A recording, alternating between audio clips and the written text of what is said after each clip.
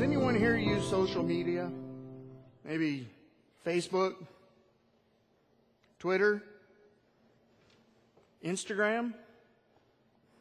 Perhaps all of them? Maybe something different?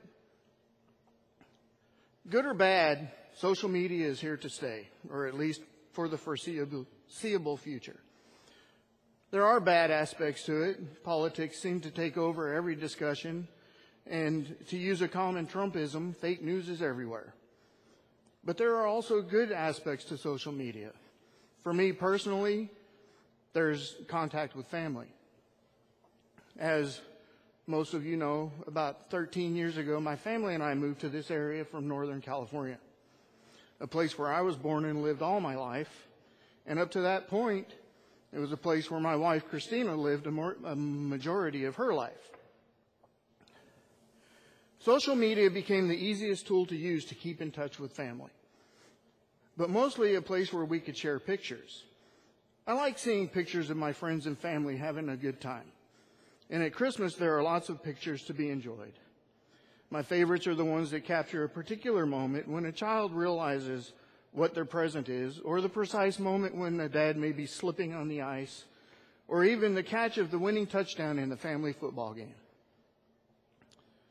There is an art to taking a good picture, and it's similar to the art of hitting a home run.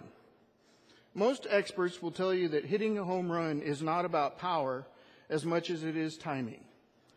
Swing too soon or too late, and if you make contact, it will most likely end up as a ground ball or a lazy fly ball.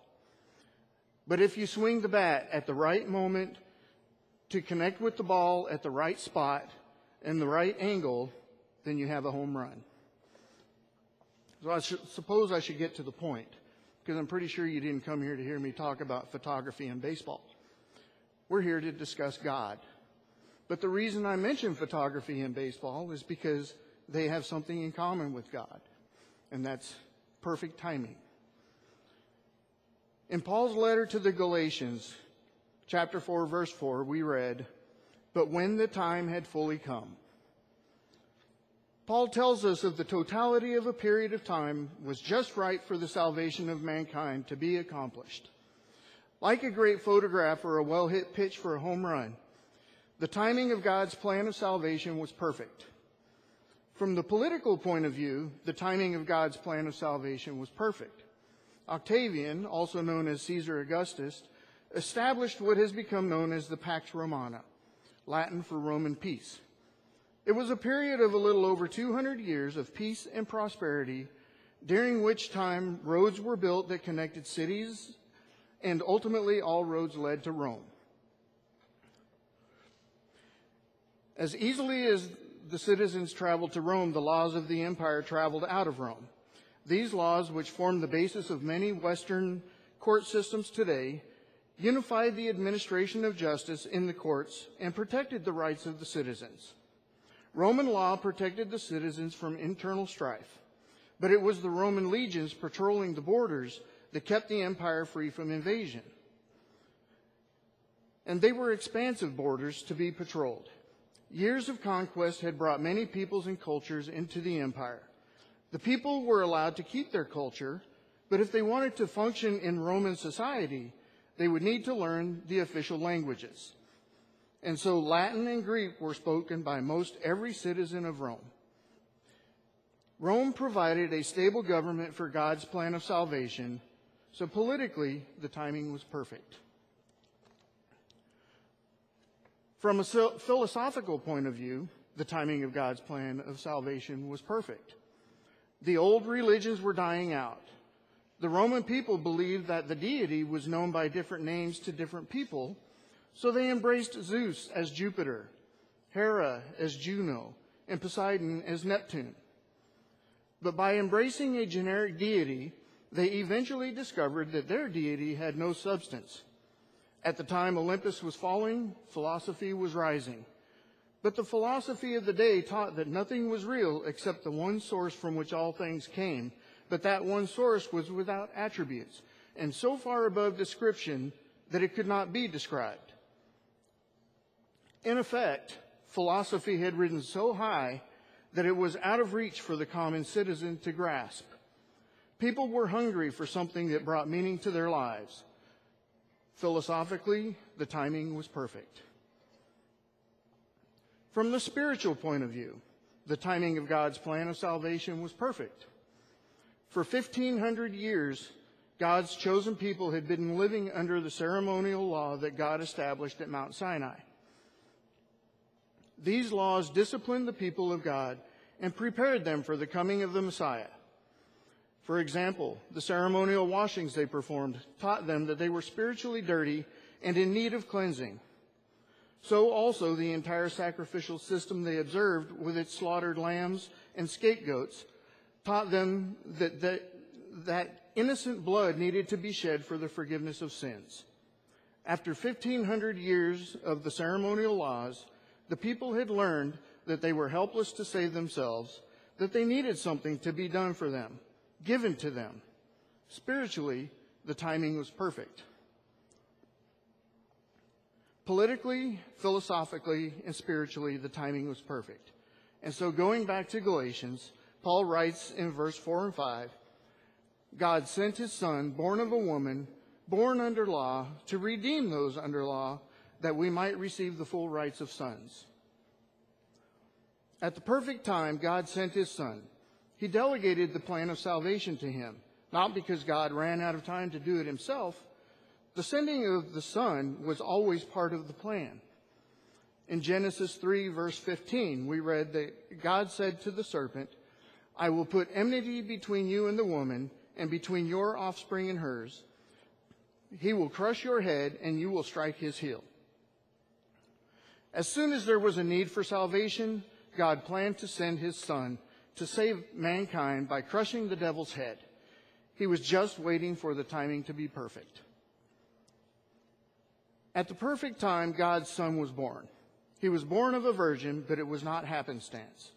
The Savior of the world, being born of the virgin, was always part of the plan. The prophet Isaiah had said that the virgin will be with child and will give birth to a son and will call him Emmanuel. And although Joseph at first thought the woman he was pledged to marry was having an unplanned pregnancy, God sent him an angel to reassure him that God sent him an angel to reassure him that Mary was the right virgin at the right time for the Savior to be born. An angel of the Lord appeared to him in a dream and said, Joseph, son of David, do not be afraid to take Mary home as your wife, because what is conceived in her is from the Holy Spirit. All this took place to fulfill what the Lord had said through the prophet. God planned for the Savior of the world to be born of the Virgin Mary. He was just waiting for the timing to be perfect.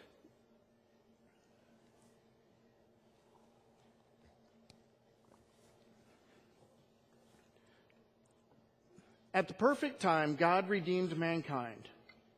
Mankind was sold into the slavery of sin for the taste of a piece of forbidden fruit.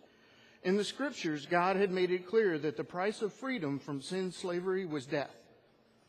But even so, when Jesus hung upon the cross to pay for mankind's sins, the disciples thought it was a mistake.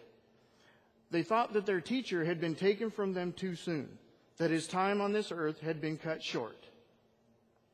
But later they would come to understand that Jesus' suffering and death on the cross was always part of the plan. They would reread Isaiah 53:5. But he was pierced for our transgressions, he was crushed for our iniquities. The punishment that brought us peace was upon him, and by his wounds we are healed.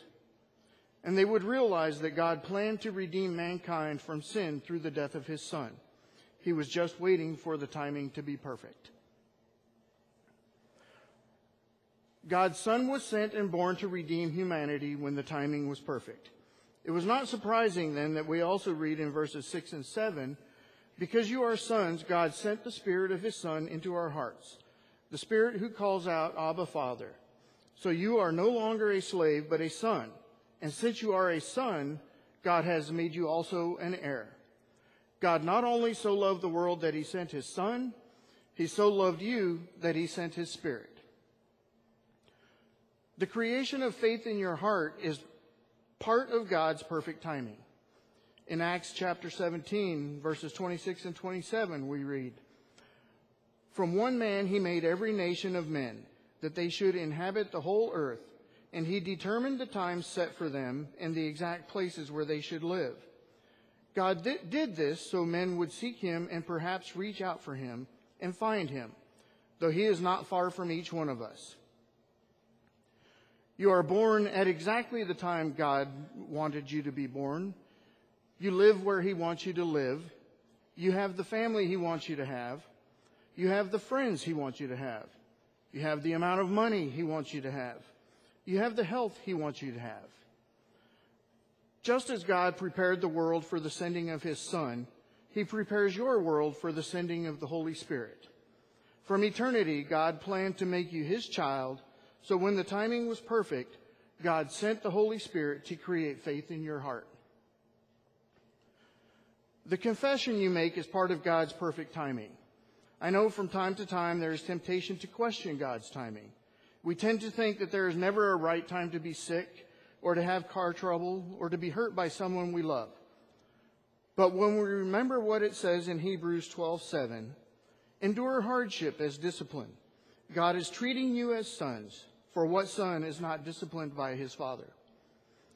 We then realize that God is treating us as sons, that all our hardships are the perfect time for us to confess to the world that our trust and confidence is in God, our Abba Father.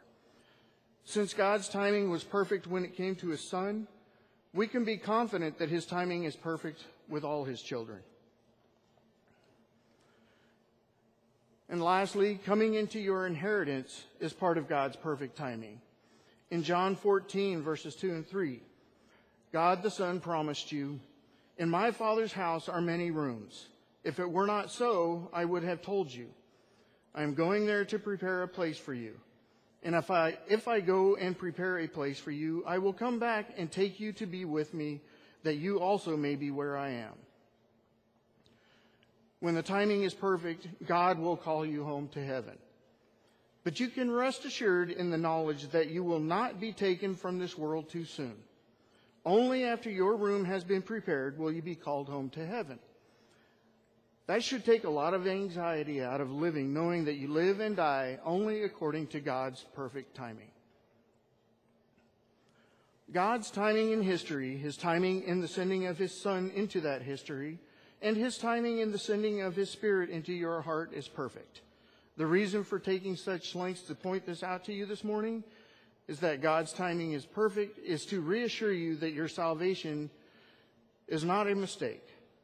Like a great photograph or a well-hit baseball for a home run, the timing of God's salvation is perfect, and you, as a child of God, are part of God's perfect timing. Amen. Our Savior Lutheran Church is located on the south side of Birmingham off Highway 280. We are on Donovan Valley Road, about 3/4 of a mile east of Treetop Family Adventure and Sports Blast. Our Sunday services begin at 10:15 with Sunday school and Bible class at 9 o'clock.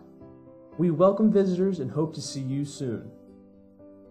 For more information, please visit our website at oursaviorbirmingham.com. Click on Sermons at the top of the page for a copy of today's service folder. You can also find us online on Facebook, Twitter, and Instagram.